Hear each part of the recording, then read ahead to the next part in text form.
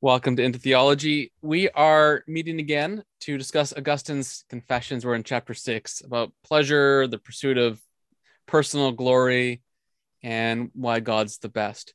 But before then, Ian needs to rebuke me for not knowing some cultural artifact from when he was a child.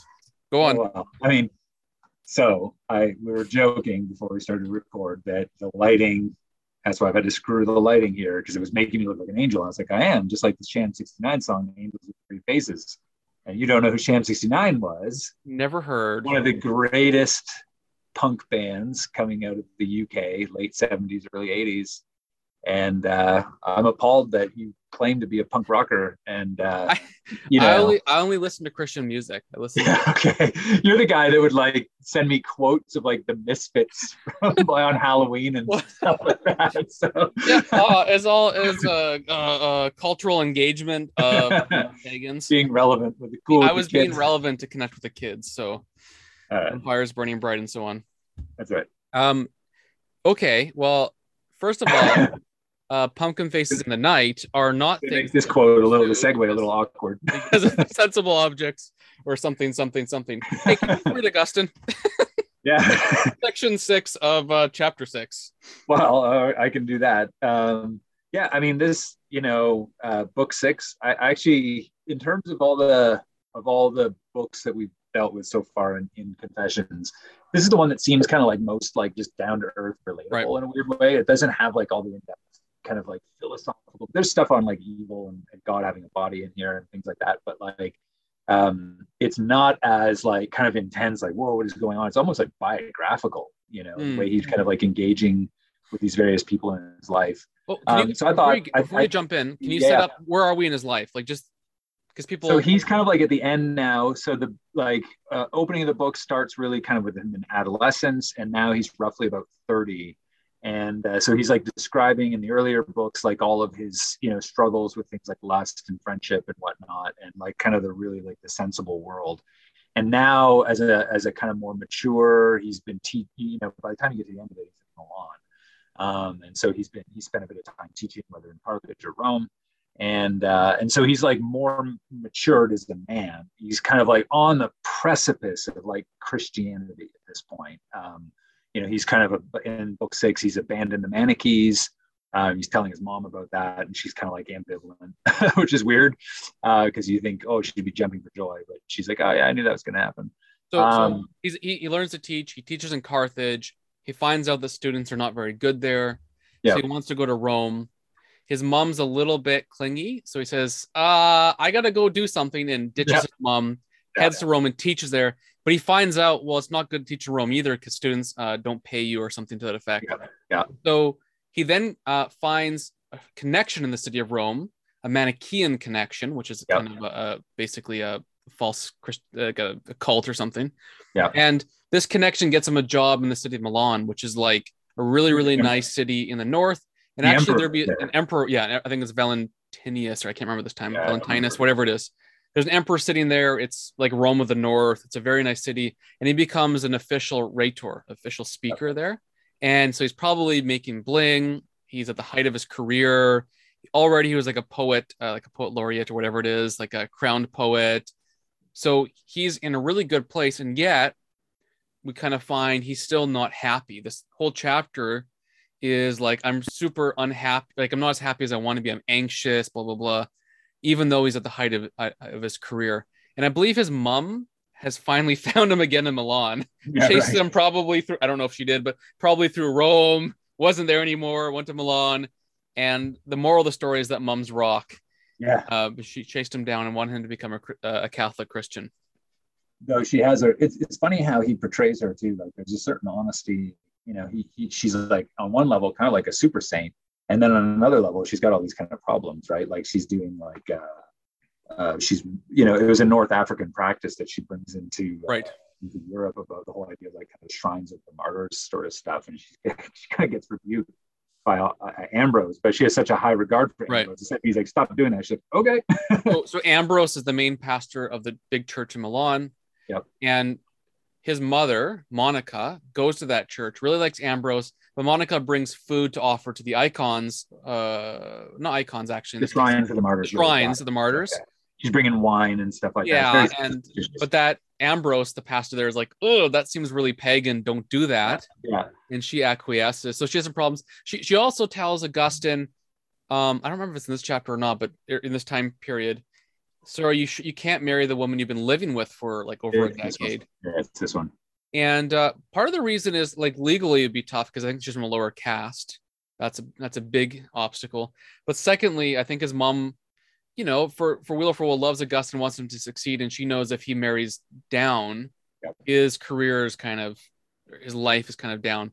So she is a saint, but like any saint, she's also a sinner. On this side of heaven, there's sinners and saints. We're all together in the ark until we get to heaven. So I think she's a mixed character, but overall, she's good. I mean, she's praying for him. She's wanting her best, but Augustine includes all the warts and wrinkles of the Christian life in this as well. What's interesting about that is that he's, you know, when you think of like the word hagiography, right? So like writing in a saintly way, you're making the subject of your book seem perfect. And that really does come through, you know, the early church and the medieval period where hagiography is everywhere.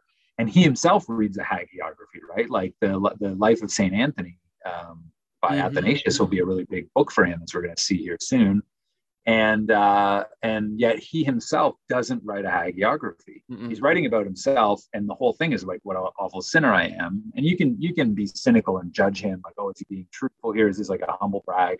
I don't think it is, because even like the way he's portraying his mother, who he obviously has a very, very, very deep love for, yet he's also willing to kind of show her foibles.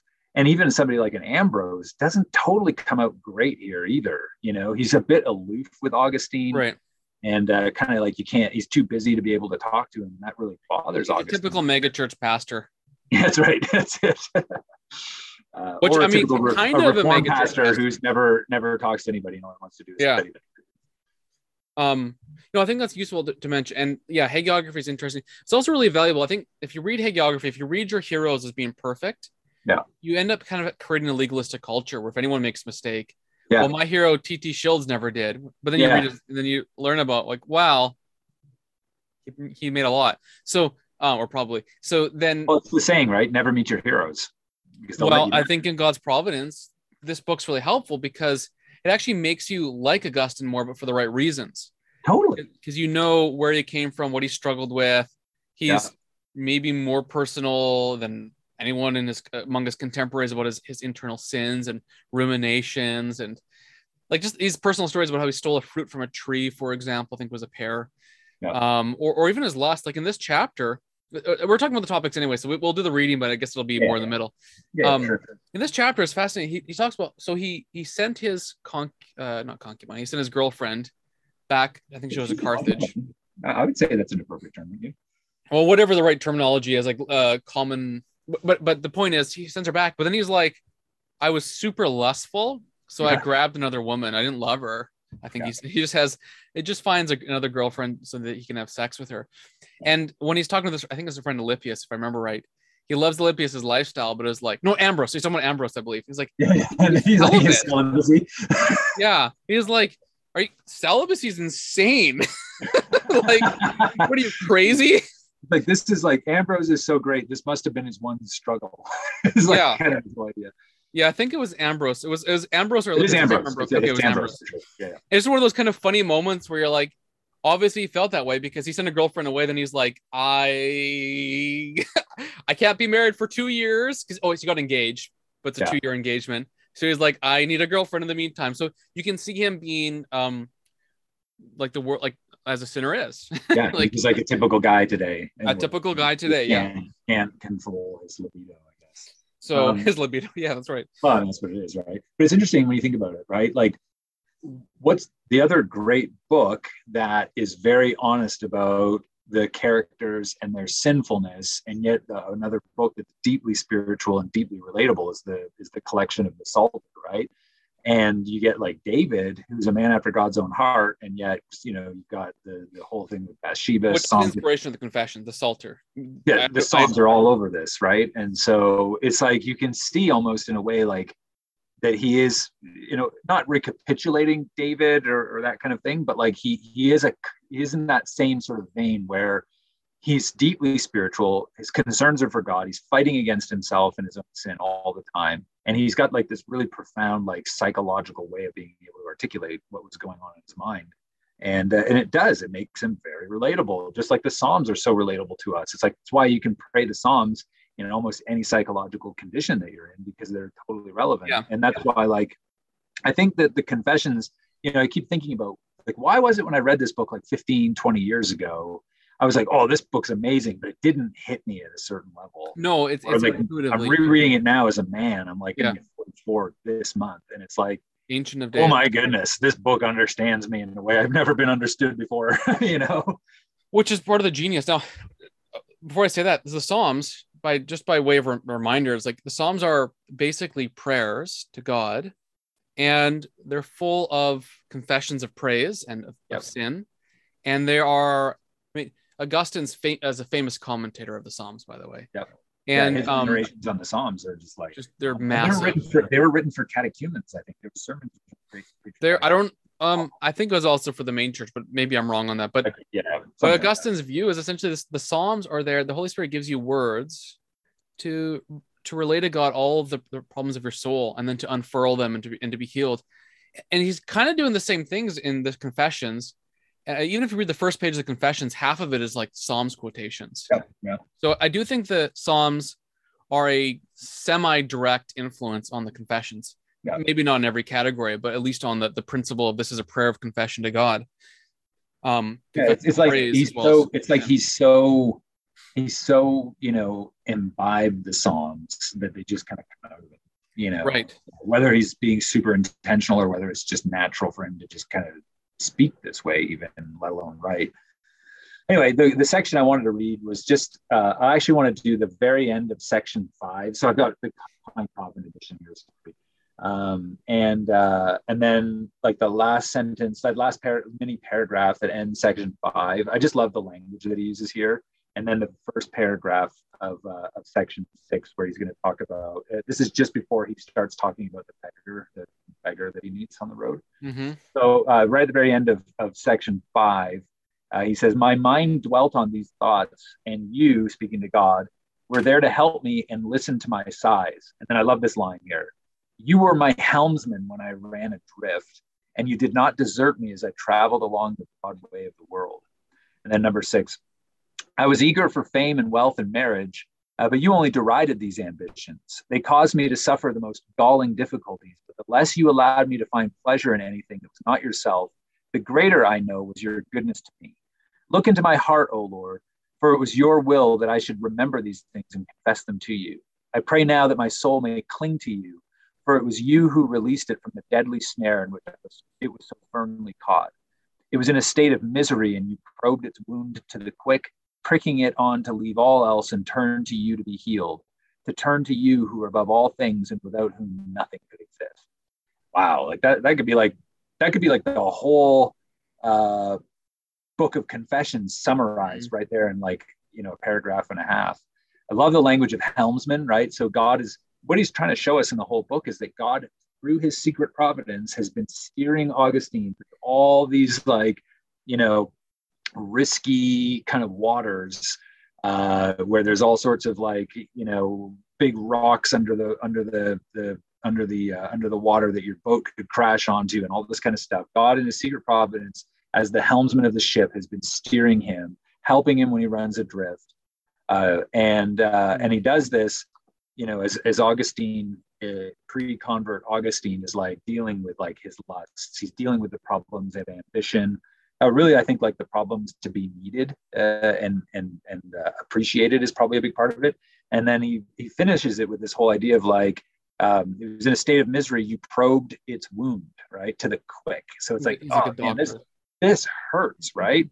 Mm-hmm. And then pricking it on to leave all else and turn to you to be healed, which is such a great and kind of a classic description of the gospel, right? The gospel, like law and gospel, the law wounds and the gospel heals. And the imagery here is great. Read the next sentence, because it's interesting the timing of when this happens. Yeah, he says, my misery was complete, and I remember how one day you made me realize how utterly wretched I was. You want to keep reading? Yeah, the next sentence, I guess. Yeah, where he's talking about the emperor. He says, I was Yeah. preparing a speech in praise of the emperor, intending that it should include a great many lies, which would certainly be applauded by an audience who knew well enough how far from the truth they were. So he's preparing a speech for the emperor of the whole Roman Empire, while at the same time, God is renovating his heart and converting him to himself. Yeah, it's just a really interesting contrast because again he's near the height of a secular career to the point that he actually gives basically a lecture or a presentation in front of the emperor, like a panegyric kind of thing. It's like he's trying to like send all these praises and whatnot. Right. And so that's kind of the height of secular, of worldly power. Yeah. Yet he's going to continue to talk about how he gets unhappy. So it's Valentinian too, is what that is. Is it? Did you check? Yeah. And so it's just fascinating, like the contrast there. And he will then have all these illustrations. He comes down to he's preparing this message for the emperor, but then he sees a beggar. And it's like, the beggar's happy, I'm not. Yeah. The beggar's happy simply because he's drunk. And Gustin's like, I'm doing all this work and I'm not nearly as happy as he is. This is lame. Why is he going to be happy? If I'm doing all this to be happy or to have joy and all this kind of stuff, why shouldn't it just be like him? He's already achieved his goals. My ambition is making my life horrible. Yeah. Which is why I like at the top, I like my translation slightly better. Let me read it and then you can go. He says, I aspire to honors, money, marriage, and you laughed at me. Yeah. I like just the way that it's said in my translation. Yeah, you got Chadwick, right? Yeah. It reminds me, I mean, a lot of Moses, right? Like Moses, God steering the course of Moses's life through secret providence, right? From everything from like, these Hebrew midwives that aren't going to follow the commands of the Pharaoh. He ends up, he's in a basket in a bulrush in the water, gets taken into the very Pharaoh's house, who should have been killed indirectly by, gets to the highest positions of power and then abandons the whole thing for God's people, right? Which is kind of like similar here that you see in Augustine. But he's had these ambitions that were instilled into him from his parents from a young age. And now he's like getting to the heights of everything that he's wanted. And he realizes none of this matters. Like that drunk guy over there is actually happier than I am. And I'm getting everything I actually wanted. And sometimes that's what God does with us, right? Is like he gives you everything you want. And then you see how absolutely unsatisfying it is if you actually aren't, again, it's the rightly ordered desires and all that stuff. If ambition, if you make these ambitions just for the sake of, your own success, and that's the end point, or maybe fame and power and marriage, and the end point's actually not delighting in God and worshiping him, then those things are all going to be empty and just leave you completely bewildered. I mean, that's why he's saying, like, he's using the language of misery, which is how the book ends. He's in misery by the end of book 6. And, which connects, by the way, to remember we talked about Ecclesiastes some time ago. Yeah. Life under the sun. And not necessarily it's all miserable, but if you just live under the sun, life has it's kind of misery. There's nothing to it. Yeah. How you realize you've got to look above the sun, and that's how the book ends, which is basically find meaning in God to enjoy the things of this life. Where is it? Like, he talks about himself here as being like an animal with his lusts. I think it's like near the end, right? Where he's like animal-like, and he can't control himself. And I find it interesting, like how, when you think of like the classical idea of like the soul, faculty psychology, the soul has like 3 parts. So if you're an intellectualist, then, which I think is the right way to go, then the intellect governs the will and the appetite. And then, but if you're governed by your appetites, you're more animal-like, right? Because animals don't have a rational soul; they've only got a sensitive soul. And so when you're governed by those appetites or desires, then it makes you base like an animal, which is kind of like Nebuchadnezzar. You see how he's made like an animal. You talk about how, like in the Psalms, Asaph in Psalm 73. Yeah, exactly, right. As what I was thinking of, and he's kind of using the same thing. And it's like, within the soul, it's like you have like a hierarchy in the soul where like the lower elements rise up to the higher, which is the intellect. And then you think of like how he's framing all of this in Confessions. It's like, the closer I am to God, then the more everything is unified and ordered, and I'm more human. because I'm actually like properly related. I'm close to him morally speaking. But the farther away I am, the more brutish I become. And it's almost like you can see an ascent and descent within the soul also happens in relation to the ascent or descent away or closer to God, which I thought was like kind of seems so very biblical to me. It's Platonic, but it's also very like Hebrew Bible, you know? Yeah, I don't know if Royce is an animal. He does talk about being has an insatiable sexual desire right before section 13 begins. Yeah.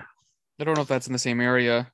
See, I don't have it in the other edition that I initially read it. I underlined it. I can't find it in this one.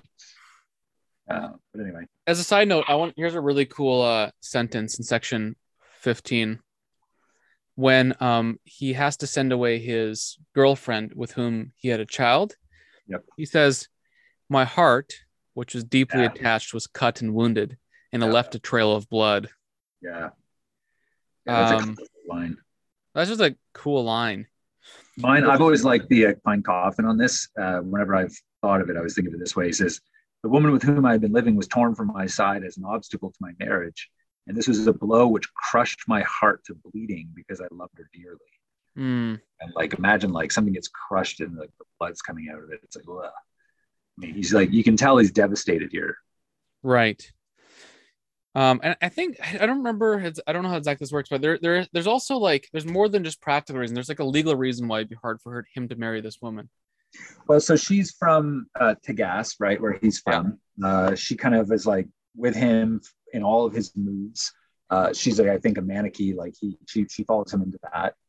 They have a kid, Adeodatus, together, which means gift of God. And so in that culture, for somebody like who's going to work their way up the social ladder, in order to just not sleep with all sorts of different women, you would take like a concubine in order to just, as a way of kind of preserving chastity, as it were, until you hit to a certain point where then you would abandon the concubine and then you would marry up the social ladder. And it's the crazy thing in this is it's Monica who's the one who's his mother setting this whole thing up, such that like Monica's the one who pushes his wife. She's his concubine. Like she's been around for a long. They have a kid together, and here's Christian Monica shoving her to the side. That devastates Augustine. You know, and then he ends up like sleeping with some other girl because he can't control himself until the person he's engaged to is of age to marry because she's so young, and then that doesn't even happen. So it's like, right. I can't remember, did you read Gary Wills's little biography of Augustine? Audible. Yeah, listen to it. Because he gives the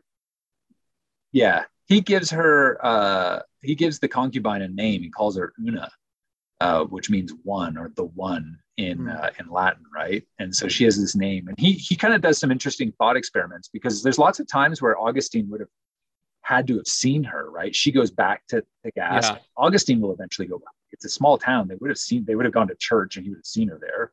Their son dies. I'm sure they would have been at the funeral together. Yeah, he dies at like 17, I think. Weird things, you know, that like he probably, like, he has to go back to Tagaste. He can't stay there. He actually ends up, you know, going off to Hippo because hometown life kind of sucks for him with her there. You know, it's kind of an interesting thought.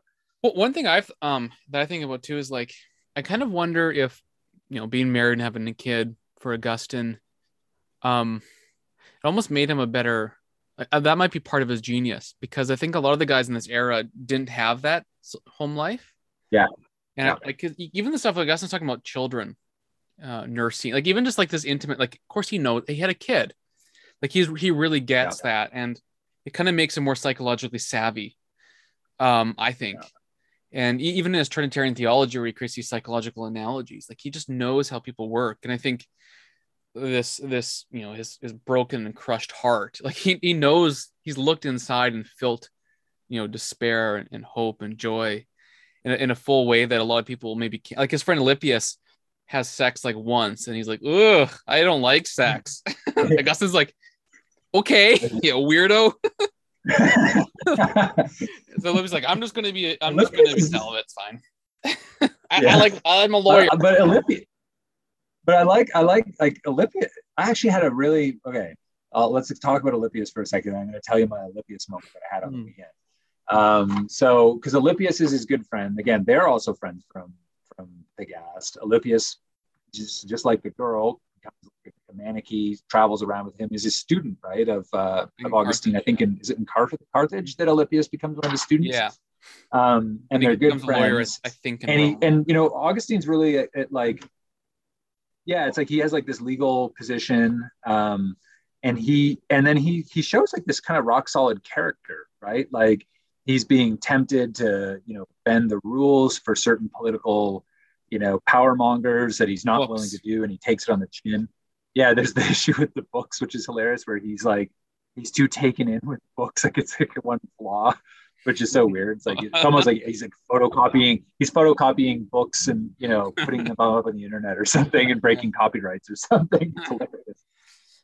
But then the one issue where he really struggles is with going to like the gladiatorial games, right, where he has like, which is so crazy. Like when you think about it, it's like, I don't understand that. Like I don't understand why anybody would want to go and watch another human being die in like savage ways. Like I just don't understand that at all. Like there's no temptation, but I can understand like Augustine's struggles. He's got struggles with lust of women. But so it's so like such a striking contrast that this is the issue that Alypius has to deal with. And then like he renounces it. He's not going to go because Augustine makes an offhanded comment in a lecture that really convicts Alypius of going to these things. And then like this group of like kind of false friends drags Alypius to a gladiatorial game. He's like, I'm not going to listen. Or he's like, I'm not going to watch. He closes his eyes. But he hears too much, right? And he's like, then he gets curious in his ears, and he's like, he gets caught up with the crowd. Yeah. And then he's sinning again, because he's going to doing what he not to do. So on Saturday night, a friend of mine, he's one of the dads at my son's jiu-jitsu academy, invited me to go to Joe Rogan. Joe Rogan was here in Denver. Oh, I didn't. Doing a stand-up show for his Sacred Clowns tour, and he was there with like Tony Hinchcliffe and Duncan Trussell, who are these other stand-up comedians. And it was the same. It was like I was having this weird Alypius moment where you get there, and I've never been to a stand-up show before, and I've never really like paid attention to Rogan as a stand-up comedian. Right. It was like so raw. It was like, I confess I was laughing because it was super funny, but at the same time it was like, and like they were really hitting hard at cancel culture, and so they were like being particularly egregious, like in the face of cancel culture, which I appreciated. But some of the stuff, I'm like, man, I'm laughing, and I don't think I should be laughing at this. Yeah, I can see. And that. it was like, I can imagine a comedy. I could kind of relate to Alypius here. It was like I kind of went to this thing not expecting it, and then it was like, oh my goodness, Right. And anyway, that I don't know why. That's true. Like because all the online comedy shows, which are probably cleaner in a sense, are like on Netflix or whatever, pretty bad. So that's interesting. Yeah. Well. Do we have anything else to say, or do we want to end here? Because we did a pretty good little summary of this chapter.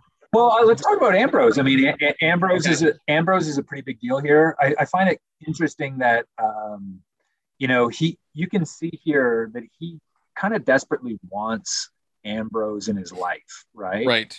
And in a weird way, it's like Ambrose is almost like a father figure for him, right? Just like his mom's there, and then Ambrose is like dad. Yeah. And his dad had kind of like been ambivalent, sort of rejected Augustine. Now he's going to Ambrose, kind of like as a father figure. This is the guy that's opening the Old Testament up to him, right? Like Augustine had thought the Old Testament was like awful and barbaric. And now he's hearing like this spiritual kind of allegorical approach. And then he's like, for years, he was like, I made fun of Christianity because I thought God had a body. And then I actually learned from a Catholic Christian that, no, we don't believe God has a body. Those are metaphors. When it says that God's anger, because the Manichaeans don't believe that God had a physical body. He was like, "Oh, maybe I shouldn't have made fun of the Bible like before I actually try to understand it," which is really kind of. But that happens today too. Like you have all these atheists online, like, the Bible is a contradiction, and you're like, have you ever even asked the question before to anyone who's a Christian? No, it's just stupid. Yeah. You're like, well, yeah, exactly. It's really kind of funny that way. But it's funny for him because like Ambrose, won't have anything to do with him. It's like you can almost see it in Ambrose's psychology too, right? It's like, oh, here's the wonderkind coming to church, right? Like this kid from North Africa who thinks he's something because he's going to go and speak in front of the emperor. It's like, hey, I'm Ambrose, man. I tell the emperor what to do. So who cares about this like up and comer? And he's kind of keeps him to the side a little bit, you know. And Augustine, I think, really kind of wants his attention, especially the way he sees his mother respond to Ambrose, because she's practicing this weird North African, kind of not worship, but like she's going to shrines and stuff. And are you there? Yeah, sorry, I'm looking at this quote. So he says, "I could not put." No, I think you're frozen a little bit. Oh, can you hear me though? I can hear you, but I didn't know. I don't know what this is doing to the recording. Well, it's recorded on my end, so it'll actually be fine because I look fine. So, here's what it says. We'll have to cut this. No, we'll keep this. This is a valuable moment. Let me read this here. I'll read this to you. I'll turn my camera on and off. That might fix it. We'll see if that fixes it. It might be me too, actually. Okay. But here's what he says. He says, "I could not put the questions I wanted to put to him. As I wished to do, I was excluded from his ear and from his mouth by crowds of men, with arbitrations to submit to him, to whose frailties he ministered. When he was not with them, which is a very brief period of time, he restored either his body with necessary food or his mind by reading. When he was reading, his eyes ran over the page and his heart perceived the sense, but his voice and tongue were silent." So it goes on and on, but basically, Ambrose is crazy busy. And yes, at this time, he was actually working with like the imperial court, probably all these wealthy people. He'd be someone you really couldn't go to see. It'd be like, I don't know, like trying to like going to University of Toronto and trying to talk to like Jordan Peterson or something, like I'm not going to talk to you. Although funnily, Jordan Peterson actually would talk. Well, I don't know. I just made something kind of random up, like something like that. I know your point. Your point stands. I get what you're saying, but like that is actually one of the things about Peterson is people stop him on the street and he always has time for them. Oh, okay. It's interesting too, like how Ambrose here it's a big deal that Ambrose is reading quietly because, the way in order to preserve space on a scroll, because Ambrose would be reading from a scroll. Yeah. And so in order to get as many words on, you didn't have spaces between words, right? Just like, like with like papyrus or something. And so in order to actually comprehend the words, you had to read out loud so you could hear it. Like, oh, that's how you could figure out the words in a sentence. And here's Ambrose sitting in the quiet reading, and nobody wanted to interrupt him. He was reading quietly. And it was so weird for Augustine that he actually has to note, like, this guy's actually reading quietly to himself. And he's like taking these words in spiritually from the scroll. Yep. Which is kind of neat. Yeah. It looks like he did get a brief interview, he says, with Ambrose. And I think through that brief interview and through listening to her preach, he figures out God doesn't have a body. He figures out how to read the Bible better. He says, Ambrose, and I was delighted to hear Ambrose in his sermons. This is section 4, maybe second paragraph. And I was delighted to hear Ambrose in his sermons to the people saying, as if he were most carefully enunciating a principle of exegesis, quote, "The letter kills, the spirit gives life." So 2 Corinthians 3:6. Those texts, which taken literally, seem to contain perverse teaching, he would expound spiritually, removing the mystical veil. He did not say anything I felt to be a difficulty, but whether what he said was true, I still did not know. Because he's going to accept it later. But what's interesting, so the mystical veil, so what does he mean? Well, it's like marriage. So Ephesians 5 says the great mystery is marriage. It speaks to Christ and his church. So you could read things about marriage in the Old Testament and think about them as referring to Christ and the church, because Paul does that. It's those sorts of things. So I think sometimes you hear that in our modern ear and you think, was he just making stuff up? No. He's following the apostolic pattern, but he's teaching Augustine to read the Bible in a way that accords with how the apostles and the Lord Jesus did. That's cool. Yep. Am I still frozen for you, by the way? You're just very choppy, but I suspect it's on the internet. So. I can hear you okay, so. That's good. Yeah. Anything else we want to say? He tells us here, like, well, right at the end of book 6, right? Just at the end of not the last paragraph, but the one before it. He says, I certainly love them for their own sakes, and I felt they loved me for my sake in return. Like, I think he's here talking about his friends, right?